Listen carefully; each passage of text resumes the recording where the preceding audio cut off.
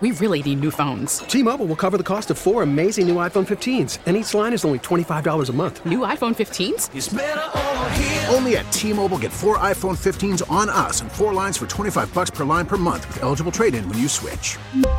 Minimum of 4 lines for $25 per line per month with autopay discount using debit or bank account. $5 more per line without autopay, plus taxes and fees. Phone fee at 24 monthly bill credits for well-qualified customers. Contact us before canceling account to continue bill credits or credit stop and balance on required finance agreement due. $35 per line connection charge applies. See T-Mobile.com. We get it. Attention spans just aren't what they used to be. Heads in social media and eyes on Netflix. But what do people do with their ears?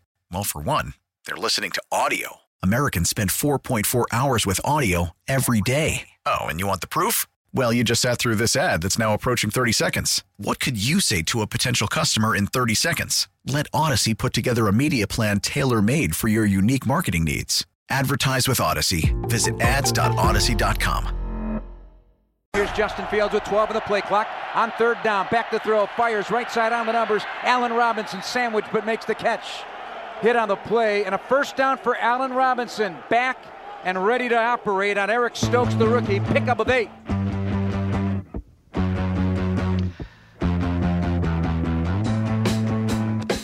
Voice of the Bears, Jeff Joniak over on WBBM calling one of Allen Robinson's 2 catches during the Green Bay win over the Bears.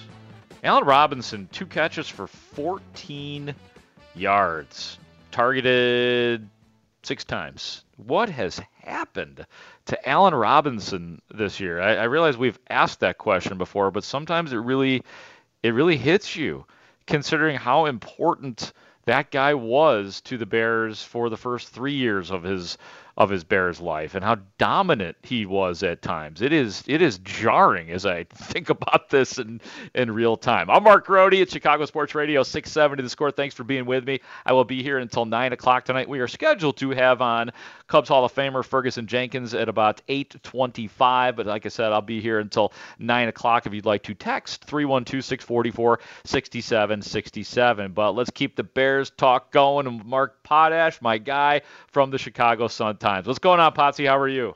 I'm doing great, Mark. How you doing? I'm doing well. If you don't mind, I'd like to start right there with Allen Robinson. Are you as baffled as I am as this continues to go on without there being really a whiff of Allen Robinson affecting games for the Bears this year? Yeah. I think we're past the point of being baffled because it's been absolutely from the beginning of the season. And I think Allen Robinson's demise in this offense this season has just been yet another red flag for the Matt Nagy offense and why it just doesn't work.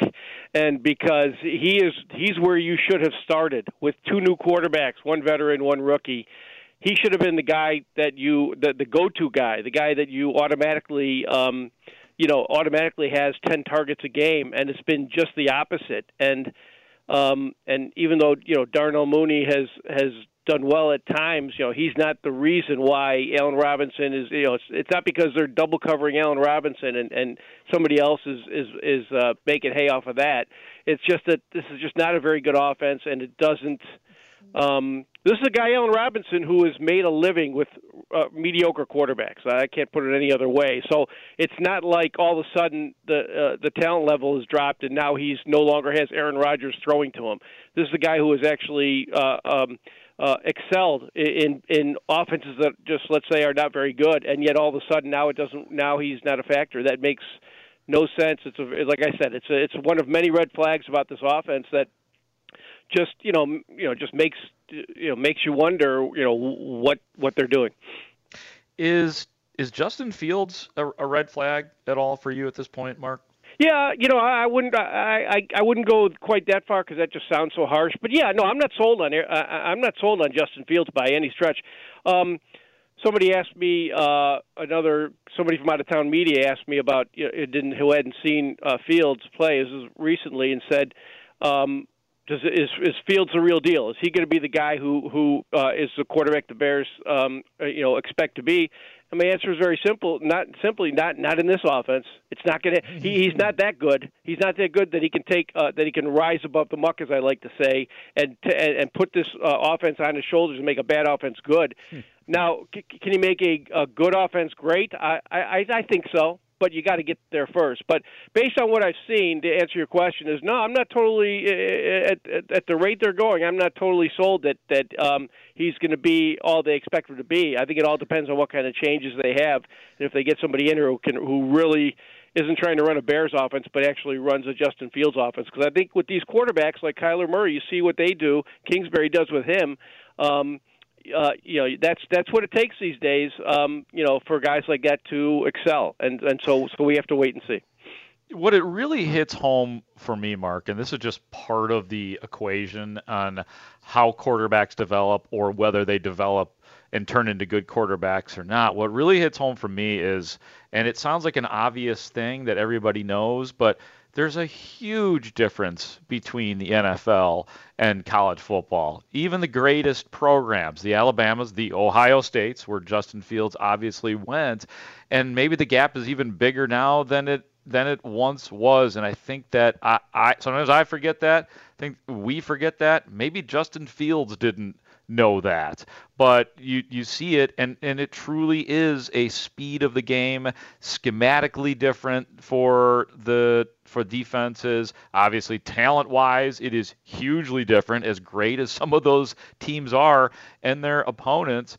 I think that's one of the biggest obstacles, is actually adjusting to the NFL game, and I don't think Justin Fields has completely done that yet, or I don't not think even he close has to either. it. But I would say that's, not to harp on it, but I just think it's been complicated by the fact that I don't think he's in a very good offense, and so that has made that has just complicated and made more difficult all the adjustments that all these rookie quarterbacks are struggling, with the exception of Mac Jones, who's with the Patriots, and they've kind of catered the offense to his strengths and weaknesses. In bad conditions, throwing 3 passes, that kind of thing. So all the other quarterbacks, the ones who are actually more highly rated, are all struggling, and because that's just the way it goes. But kind of felt like the Bears were in a little better shape to really do something with Fields and to make some more of him, and I just don't feel they've done it. So they've made it more difficult for him. But you're right, he would have struggled almost no matter what this season, but at least it would have set you up for next year. And frankly, now we don't even know how is he set up for next year.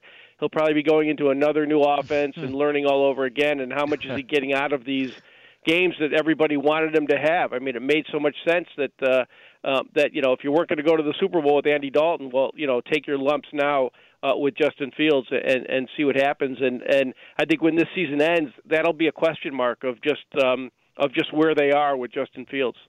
Yeah, and I was talking about Matt Nagy right before we had you on, and Matt Nagy talked to the players, publicly, what we heard during the press conference, and he said this is who we could be, at least talking about the first half. And I'm surmising that he's actually subliminally thinking to himself what it could have been for him, Matt Nagy. Here's this explosive offense, and the defense hasn't been great in this half, but this is what it's all about. This is modern day football. I was thinking that Matt Nagy is thinking, Mark, what it could have been.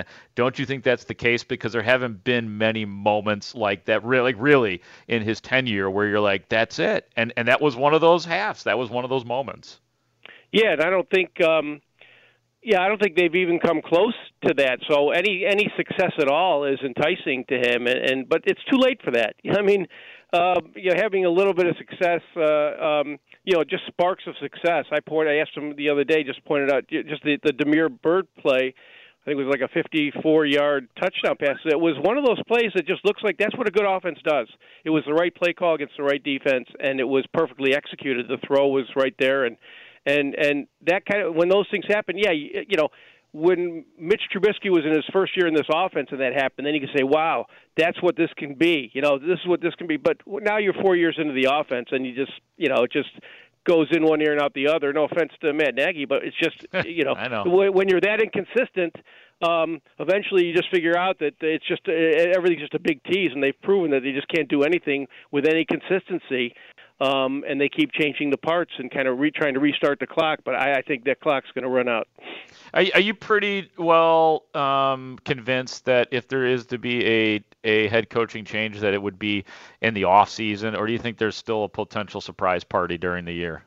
No, I think they could, especially with the rules change that allows NFL teams to kind of talk to current coaching candidates on active teams in weeks 17 and 18. They could. The Bears aren't necessarily the type of organization that jumps at that opportunity.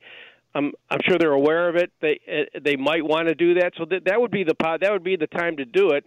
But there's also the complication of who's going to make the pick, and that's why it is complicated. Because if you're going to do that, if you're going to be that aggressive, you might want to. The question is, do you want to have who's your GM that's going to do that? Are you going to make a change with Ryan Pace? And if you do that, you've got to. The wheels already have to be in motion for that to happen, because you would have to have your GM in place before the end of the season, which is not that unusual, but it's just not the Bears style. So I don't think that's the way it's going to work. That's frankly one reason why I just think it's going to be Pace will stay in some form or fashion, and the change will be with the head coach. Getting back to the players, and we're talking to Mark Potash of the Chicago Sun-Times. I'm Mark Grody on Chicago Sports Radio 670 The Score. The whole Tevin Jenkins thing has been a rush, and not all rushes are good. So don't think that I am saying that something to connote that it is all good. It's just been crazy in terms of what the injury and training camp and the recovery, and now he's there. And then he gets. What did you think about Tevin Jenkins getting into the game, and what do you think about Tevin Jenkins going forward this year?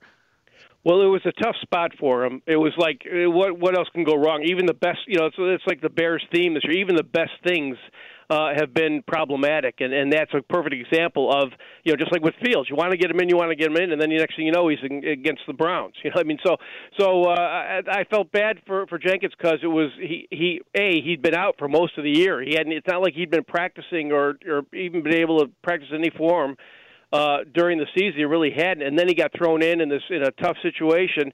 And I kind of hope they don't give up on him. I hope this doesn't alert, because I know people out there saying, "See, that's why you don't play a rookie. That's why you don't play Tevin Jenkins, because you're going to get your rookie quarterback killed." And I kind of feel like he deserves a chance to do it for real. And if Peters is back, I guess that's the way it will be. But if they have a chance to give him a regular starting play, a game to start, I think they should probably do it, because I think he still shows enough. He showed enough. He was overwhelmed a little bit, out of sorts, I guess. But I still think he still deserves a chance to prove it. But it is he does need the experience. I mean, he's going to have to play as a rookie and an inexperienced player with Justin Fields as a quarterback at some point in time. You can't wait 5 years until Justin Fields is a veteran quarterback to do it. So it's going to happen at some point in time. And so I think that it might as well be now. That's my opinion, especially with you got Borom playing pretty well on the other side. That's kind of a bonus. I mean, if you had two rookie tackles who were both kind of learning on the job, and really and playing like Tevin Jenkins did the other night, which I don't think he would do in a regular situation, then you've got a problem. But I think Borom has actually played well and seems to be playing better. I haven't graded his film. I don't do that. But I'm just counting the amount of times that I look at that I see the quarterback in trouble, and I look back and I say, well, who blew that block? And it's never him, or rarely him. And so I think he's actually been a little bit of a find, and I think that gives them a little bit of room to at least to try and, if they have to give him help, whatever, but to play Jenkins more, because that's their future. He was going to start before Borom or Justin Fields as far as their draft picks. So I think you got to. I think it would still be wise to stay the course there, until he proves that in a regular situation where he's prepared all week that he can't handle it. Yeah, two things based on your comments that it made me think that with Larry Borom, it makes me wonder if he is this good now. And I'm like you, I don't know actually how good he is, but he's been good enough. If he, as a fifth-round rookie who was injured some in training camp there, is this serviceable, this good at this stage, what is his ceiling? Could he be really good, or even, dare I say, great someday? I don't know. It just makes me think about his ceiling a little bit more. And if, to your point, with Borom there, and I know it's a big old if Tevin Jenkins is good, and he was great in college, he was a great offensive lineman, you have a really good offensive line on the Bears for the first time in a while, right? Right, and that's kind of with, I think, the interior of the line, which was supposed to be the strength of the team, really not having the kind of year I thought they would all the way across the board. I mean, Mustipher, that's an open spot as far as I'm concerned at this point. And Whitehair and Daniels are good, but they were expected to be better.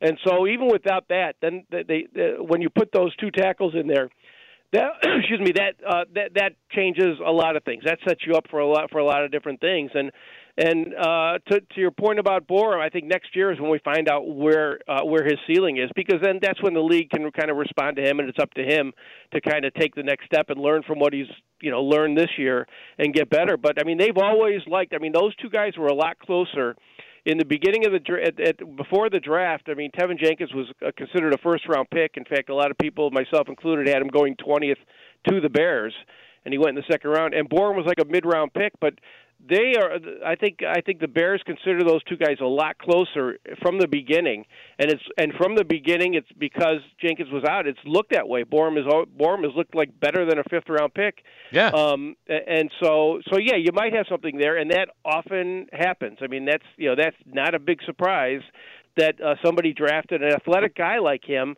can take to the NFL and be really good. So yeah, that would be a bonus. For the Bears to have that, and then get Jenkins up to speed, next year. And, all that said about Larry Borom, I was talking about this earlier. Who is your Bears Rookie of the Year? Is it Justin Fields, Khalil Herbert, Larry Borom, maybe even Khyiris Tonga? Does anybody stand out to you as the definite? Yeah, no, I got to go with Borom. I just think he's. I don't know what the grades are, and sometimes I go with the Pro Football Focus grades when they kind of support my story, and I ignore them when they don't. So I don't know exactly what those. I got to be honest. I don't know exactly what they mean, and I don't know what exactly his are.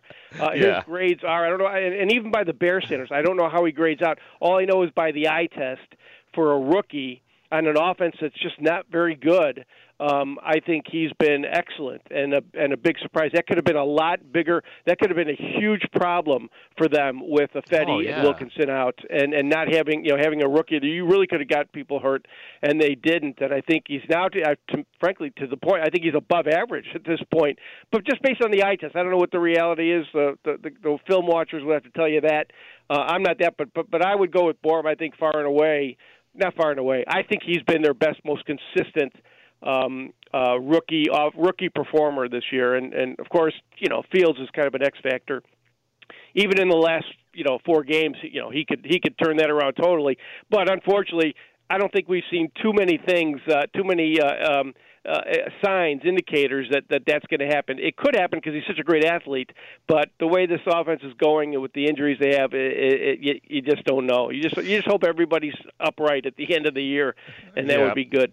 Yeah, it's going to be so different, and I know I've probably said this to you before, but it's going to be so different when training camp starts next year in Lake Forest, and obviously there's going to be probably a different head coach, and who knows what the structure of but just Justin Fields in year 2, and that he doesn't have to stand behind anybody for anything going into that year. My last question for you, Mark Potash, is, as long as I'm asking my silly little Twitter questions, the other question I put up was, who has been the Bears' best player this season? And the candidates that I put up were Roquan Smith, Robert Quinn, Jalen Johnson, and David Montgomery.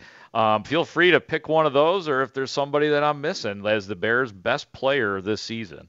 Those are the 4. Those are 4 good ones to me. Robert Quinn's had such a good year. I don't want to say it's a runaway for Roquan, but I think Roquan still clearly has been the Bears' best player, because he's taken his game to another level. He's averaging 10 tackles a game. He's made big plays. Not as many like huge, you call splash plays. Not as many as maybe you would hope. But in a better defense, he would have. If he was in this 2018 defense this year, he might have been the defensive MVP of the league. And I'm not overstating that. He's been that good. And also besides his tackles, I mean, he's got a few sacks. I think he's got the one interception, obviously. But he is like when Hicks was at his best. Hicks was a factor in every single play, which is really amazing for a guy like him.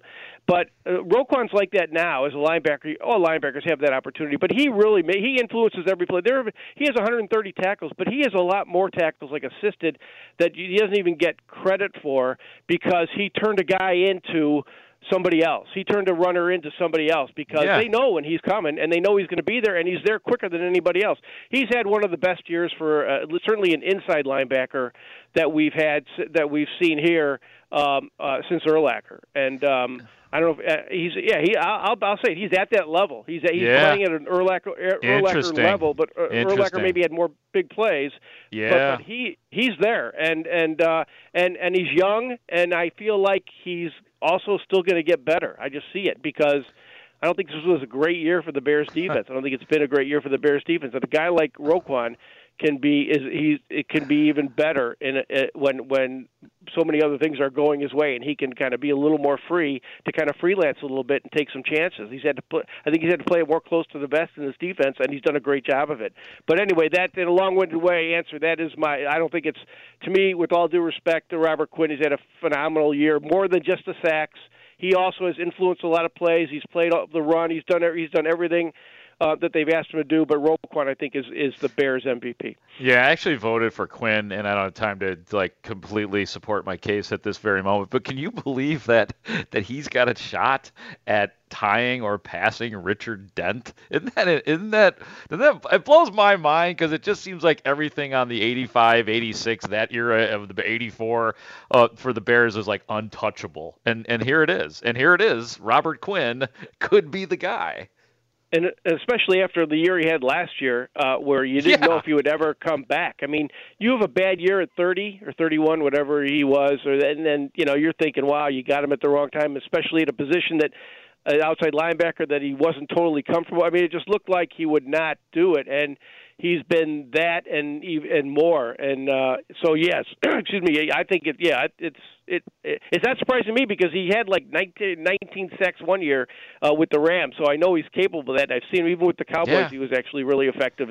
He's a great pass rusher, but it's taken a little while for him to kind of get on board and get himself straightened out. And now the question is, now that he's 31 or whatever, how much gas does he have left in the tank? And that'll be a big factor because this defense, just like you and I, is getting older every day. By the minute, Mark. Mark, thank you so much. I'll see you out at Halisol tomorrow.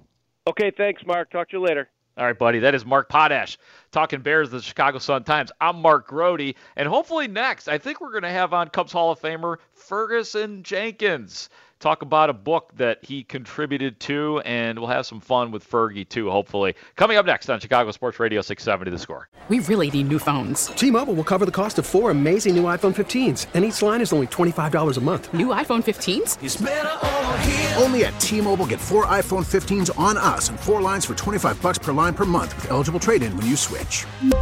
Minimum of 4 lines for $25 per line per month with autopay discount using debit or bank account. $5 more per line without autopay, plus taxes and fees. Phone fee at 24 monthly bill credits for well-qualified customers. Contact us before canceling account to continue bill credits or credit stop and balance on required finance agreement due. $35 per line connection charge applies. See T-Mobile.com. We get it. Attention spans just aren't what they used to be. Heads in social media and eyes on Netflix. But what do people do with their ears?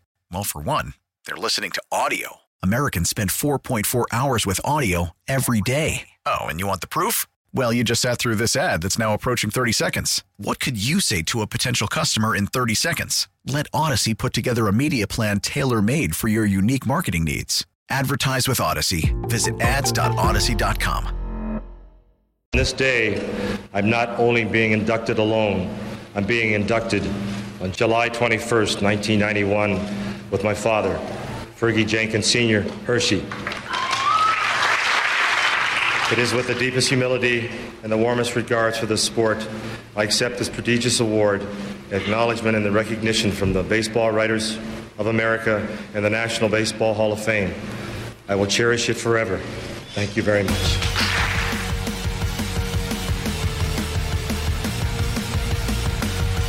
He's one of the greatest Cubs players of all time. That was the voice of Ferguson Jenkins on Mark Grody on Chicago Sports Radio 670 The Score, here with you until 9 o'clock tonight. And it is now my pleasure to welcome on the Hall of Famer Ferguson Jenkins. He contributed to a book that will come out soon called Chili Dog MVP Dick Allen, the 1972 White Sox, and a transforming Chicago. Fergie, thanks for coming on. How are you tonight? And happy birthday, my friend. One day late, right? Thanks, Mark. I appreciate it. Yeah, well, birthdays, they just keep on coming, so yeah, you got to tolerate it. Yeah, I am working on a way to stop them from coming. I think that everybody would be a lot happier, and I would probably be very wealthy as well. Fergie, I want to ask you first about I don't know how much you contributed to the title of the game, but can you tell us a little bit of the meaning of it with the Chili Dog MVP and then transforming Chicago as well? Can you enlighten us on that a little bit? Well, the title, and I found out later on, Dick played it was a doubleheader. Dick played the first game, and Chuck Tanner gave him the second day off. But he was in the dressing room just relaxing, and he was eating a chili dog. And one of the bat boys run in and said, "Hey, Chuck Tanner might want you to pinch hit in the ninth inning.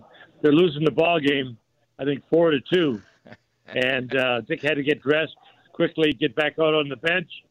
And I think that's the reason why the title is called Chili Dog MVP. Okay. It is a catchy title for sure. A little bit on your history with Dick Allen. I guess we'll start with what has been in the headlines, and that is that you were a part of the Hall of Fame committee in 2014 and this year. Both times, Dick Allen has not gotten approval or enough votes to get into the Hall of Fame. Fergie, what's going on? Why can't you guys get him into the Hall of Fame yet? Well, it's well discussed about Dick. Every individual that's on the ballot, you talk about him for 35, 40 minutes. Joe Torre was there because they played together with the Cardinals, and Mike Schmidt with the Phillies when he was there. And my minor league situation when I was with Dick in Williamsport, again in Little Rock, and then briefly with the Phillies when they had that September call-up in '65. So we're all discussing what Dick Allen's ability was, his contribute to winning ball games, and it was all a plus. And it's really unfortunate he fell one vote shy again. It's really unfortunate. Minnie Minoso went in; he had quite a few votes, and Gil Hodges, the first time on the Golden Era, got 14 votes. So, when you look back, it's really unfortunate, but Dick belongs in the Hall of Fame. And now, posthumously, similar to Ron Santo, he's going to probably go in the Hall of Fame. Where does he come up short, do you think, or do you know, in the mind of the coming up a vote short? I'm not sure what it contributed to the shortage of one vote, because we talked about his home run power, his contribute to being a great teammate, scoring runs, RBIs, so many different things.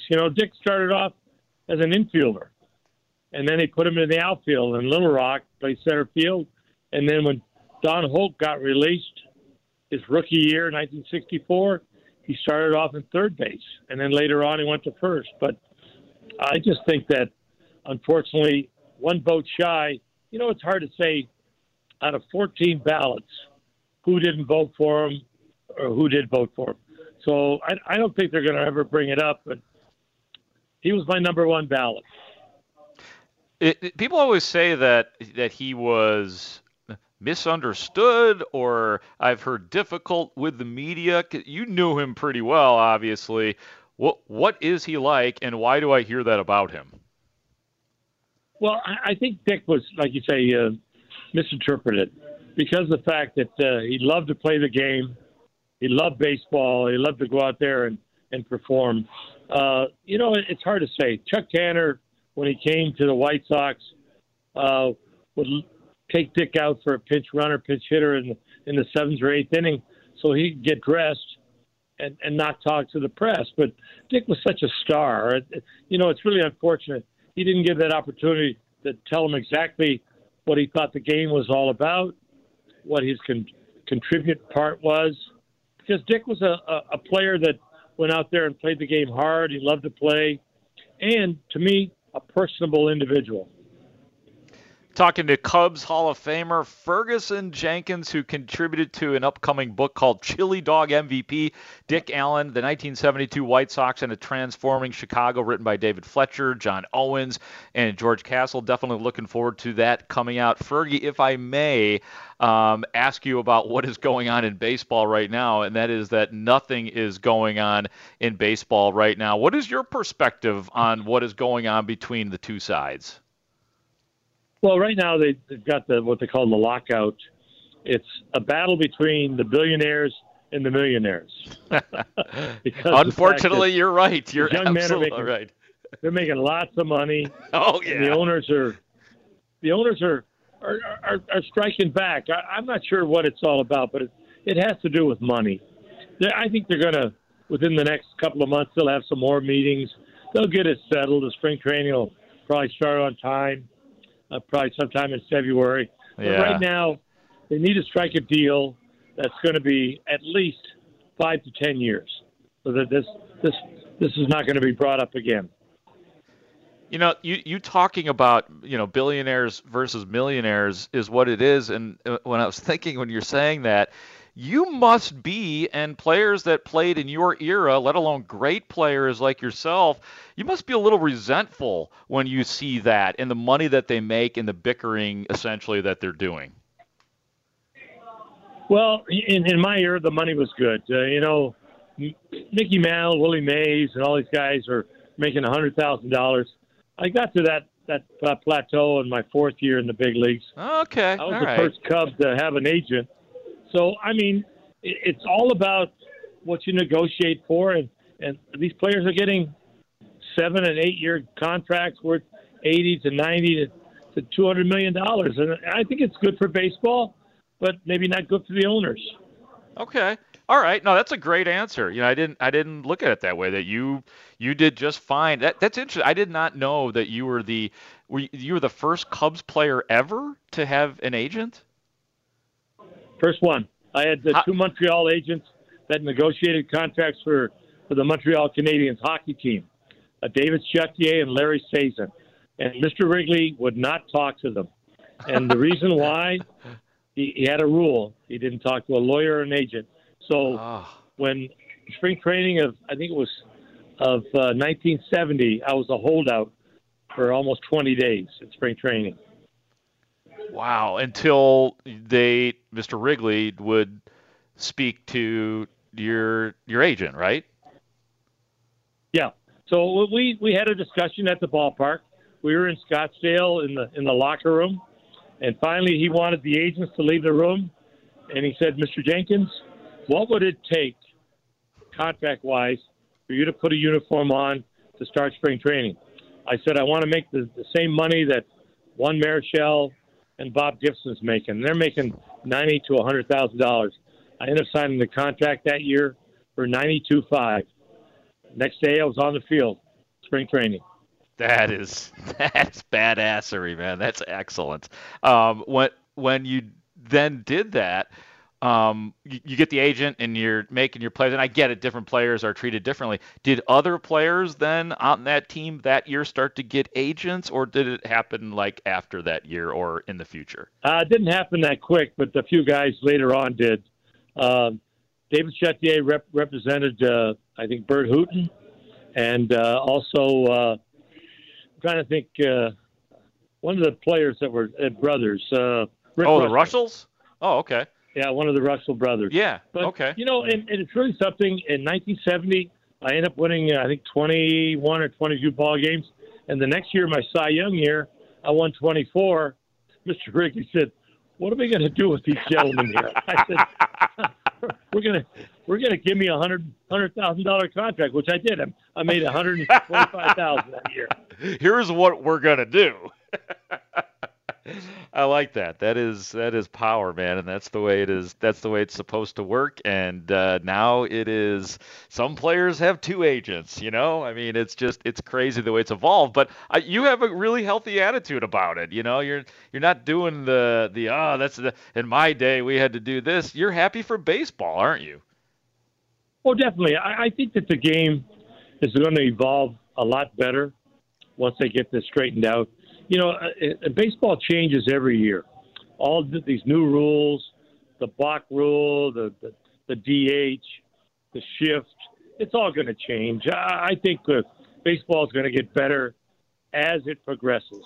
So it's just something that's going on right now. And I think with winter meetings, the onus are going to change. It'll all change again. Yeah, that's the way it works. Finally, Fergie, before I let you get back to the party, this is statue year for you, isn't it? Isn't this the year before the start? Hopefully this season will start at some point in time, but this is the year, right?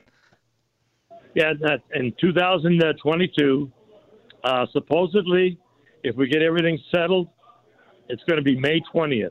Okay. It's going to be unveiling of the statue. So I'm going to be joined with Sano, Banks, and Williams.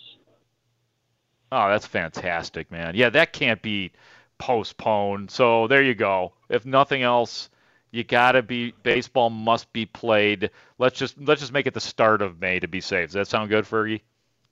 That sounds good, and I'm looking forward to it, believe me.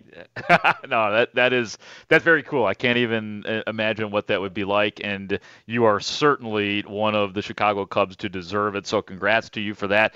And thanks for coming on, man. I know that you guys are all out there talking about the book right now and hanging out. For you to pick up the phone, it means a lot, man. Thank you. I appreciate it. And, as I said before, being a teammate of some great individuals, Billy Williams, Ron Santo, Ernie Banks, and Dick Allen is right there in that company. Yep.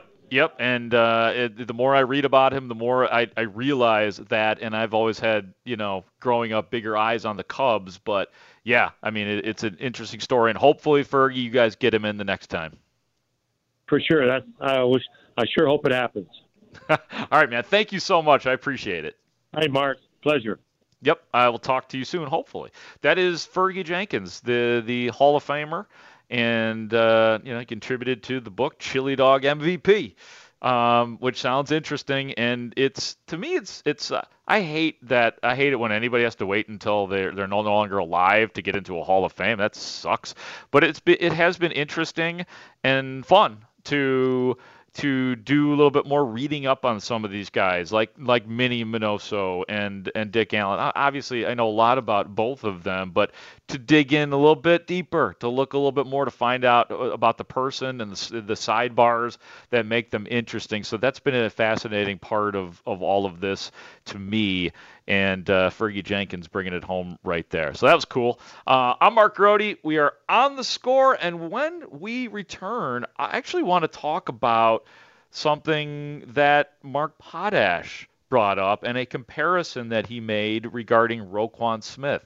We'll do that next on Chicago Sports Radio 670 The Score. Trying to contain Kyler Murray along the edge, and Murray gets tripped up on his way towards the sticks. Roquan Smith, you've called him one of the best read and react linebackers in the NFL. Just look at the explosion and the speed, the eyes, diagnosing the play. He feels it. Now watch him just mirror right here. And I thought normally right there when you get that little juke move, you're going to be by the middle linebacker. Not so much this time. And you can see Kyler Murray going, wait a minute. I thought I had the corner there. I didn't get the corner on Roquan Smith. So good. The thing about Roquan Smith is, and that highlight courtesy of Fox Television, is that Roquan Smith was great last year too. He's been really good to great as a Bear. It's just that the National Football League is catching up this year. I mean, people knew Roquan Smith, but there were a couple of other bigger linebacker names on the inside in the NFL. So it is truly a wait your turn thing when it comes to national exposure and actually zeroing in on Roquan Smith. But they're starting to catch up, and it's important if you think things like Pro Bowl or All-Pro, moreover, are important. If you think those things are important, it is absolutely pertinent that Roquan Smith gets the shine and the love, and he's starting to get it. He got it on Monday Night Football, or Sunday Night Football the other night for sure. So, Roquan Smith is starting to get his due. He's having a great season. 130 combined tackles, 3 sacks, 9 tackles for loss. And the thing about Roquan Smith is, and Mark Potash brought this up earlier, and the knee-jerk reaction usually is when such comparisons are made to be like, come on. But Potash said he truly is now looking like Brian Urlacher in terms of the way they play the game, the what looks like the perceived freedom with which they play, which is really more just watching a guy's beautiful running style and being in the right place and running a lot, that makes it that way. And it's not hyperbole. Of course, Roquan Smith has a long way to go to get to the level of first ballot Hall of Famer. But when you watch them play, the speed with which they both play and their abilities to wrap up and be really smart tacklers, like really good, both really good one-on-one tacklers, and obviously are all like you always saw 54 in on all the tackles, like prominently it seemed like, and that's the way it is for number 58 now too. So I buy that. I buy that comparison for now. Can he keep it up and do it at the same Urlacher level? That I don't know. What I do think is different from Roquan Smith and Brian Urlacher is fear factor. Like you still don't. I mean, teams all know Roquan Smith at this point, and they all respect him. But I don't know if there's the same fear factor with Roquan Smith as there was with Brian Urlacher. He was number one with a bullet in terms of you got to know where Urlacher is, and maybe it's because of the size. And Urlacher was at his peak faster than Roquan Smith, but not by much. So yeah, I think just in terms of overall presence, the Urlacher still, like, he's in a class of his own as far as Bears linebackers are concerned, but watching the sideline-to-sideline play by Roquan Smith, being in your picture on just about every tackle or around the play, that does put him in a similar category, or at least a temporary, if not permanent, comparison between Roquan Smith and Brian Urlacher. And I said this earlier, too, he's hitting harder this year, and he's never been a light hitter necessarily, but the hits and the violence and the sort of anger weren't always there, and now that's there. Like he wants to lay out a little bit when he makes plays. He wants you to feel him when he makes plays. So that is something that I think he has added to his game this year, and I think it's important because that kind of stuff, like it wears down defenses, and it makes defenses think, I might just step out of bounds as opposed to trying to go forward against Roquan Smith. An interesting text from the 262. Do you think the Bears will be able to sign Roquan Smith to a long extension or long-term extension? I assume please. Is what the texter is meaning. You'd like that, would you, Adam? Yeah, absolutely. I think that they have to. Like, it honestly, it's linebackers don't have the same kind of, they don't carry this, especially interior linebackers don't carry the same kind of weight that they did even, 10 years ago or 15 years ago when Urlacher was at his peak and you had guys like Ray Lewis. But when you do get a good one, you have to hang, like a really good one, like Roquan Smith, you have to hang on to him. I think they would be insane to let him hit the open market. Like his extension should be done this offseason, maybe priority number one besides retooling the offensive line and getting on the receivers. Like you have to extend Roquan Smith. Well, here's something bizarre about Roquan Smith. I don't know if you guys know this or not, but Roquan Smith, unless he got one in the last 24 hours, he does not have an agent, which is interesting, bizarre. Maybe he will eventually get one, but I would imagine, Studs, that he would certainly the Bears would certainly want to talk to Roquan Smith about a potential contract extension, and I don't know if they have. I have heard nothing of it. I have not talked to anybody or even asked the question. And Roquan Smith has not been, as far as like before games, he hasn't been around as much this year as he was last year. He's always, one of the first guys in post game, but just for whatever it's worth in the pregame, where you can kind of ask some of those types of questions. That's why I'm bringing it up. You could ask those things 3 or 4 days before a game, but after a game, you're probably not going to ask Roquan Smith after he had a 10-tackle game and a couple of sacks. Well, hey, what's going on exactly with your contract? What's with the whole federal agent thing anyway. Yeah, what the hell, man? Exactly. And I wanted to throw something else in there, because if we're gonna do the Roquan Urlacher comparison, I agree. Like, he's still got a long way to go before he gets into that echelon. But you see elements that made Urlacher so great in Roquan Smith's game, in addition to the sideline to sideline tackling. You also, I mean, that cut that highlight that I played coming into this segment, where he basically runs Kyler Murray down, like, that was something that the Bears had with Urlacher that was so rare. They had this weapon that I will never forget when the Bears when the Bears played Michael Vick, and I think like 2002. And so it was like peak Michael Vick. You know, he was just taking over the NFL at that point. I remember the play. And the Bears defensive strategy was basically, okay, we have Brian Urlacher, and he's just going to spy you the whole game. Right. And he dominated him. So even Vic was like, man, you know, like, what the hell? I just run around these guys. What's this guy's in my face? Exactly. So Roquan Smith did something similar to Kyler Murray. They were talking about it even in the highlight. They're like, usually Murray just runs around these guys, but no, not Roquan Smith. He's just going to run you down. You know what's amazing, man? People always ask about, like, what's it like on the sidelines, and, like, what's the perspective and all of that. Like, what do you hear on the field? What are they saying? And there's only so much I can share.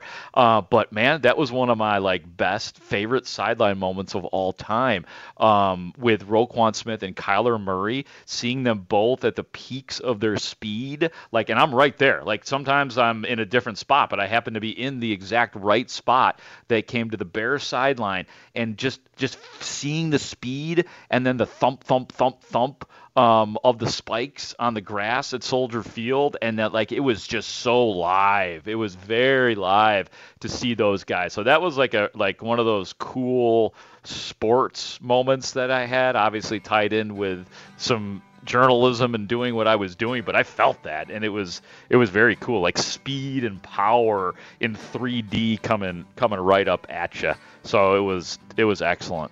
I wanted to read this text on the way out, and it is from the 779. Is that Trash Panda talking to Grody? Yeah, you know, he's only Trash Panda on Saturdays. For our purposes, he's Adam Studzinski, and he was our producer tonight, and he's delightful as always. Adam, thank you so much. Thank you to everybody who listened. Thank you to the callers. I know you guys are there right now. I appreciate you so much. Thanks for listening. Come hang out with me on Twitter at Mark Grody Sports if you would like. And thank you to our guests as well, including Rob Schaefer of NBC Sports Chicago, Aaron Lemming from CBS Sports, Mark Potash from the Sun-Times, and Cubs great Hall of Famer Fergie Jenkins. Hope you have a great rest of your night. I'm Mark Grody. I will talk to you later on The Score.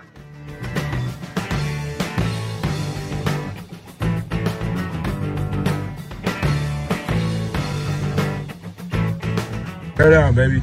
Yes, sir. We really need new phones. T-Mobile will cover the cost of 4 amazing new iPhone 15s, and each line is only $25 a month. New iPhone 15s? It's better over here. Only at T-Mobile, get 4 iPhone 15s on us and 4 lines for $25 per line per month with eligible trade-in when you switch. Minimum of 4 lines for $25 per line per month with autopay discount using debit or bank account. $5 more per line without autopay, plus taxes and fees. Phone fee at 24 monthly bill credits for well-qualified customers. Contact us before canceling account to continue bill credits or credit stop and balance on required finance agreement due. $35 per line connection charge applies. See T-Mobile.com. We get it. Attention spans just aren't what they used to be. Heads in social media and eyes on Netflix. But what do people do with their ears? Well, for one, they're listening to audio. Americans spend 4.4 hours with audio every day. Oh, and you want the proof? Well, you just sat through this ad that's now approaching 30 seconds. What could you say to a potential customer in 30 seconds? Let Odyssey put together a media plan tailor-made for your unique marketing needs. Advertise with Odyssey. Visit ads.odyssey.com.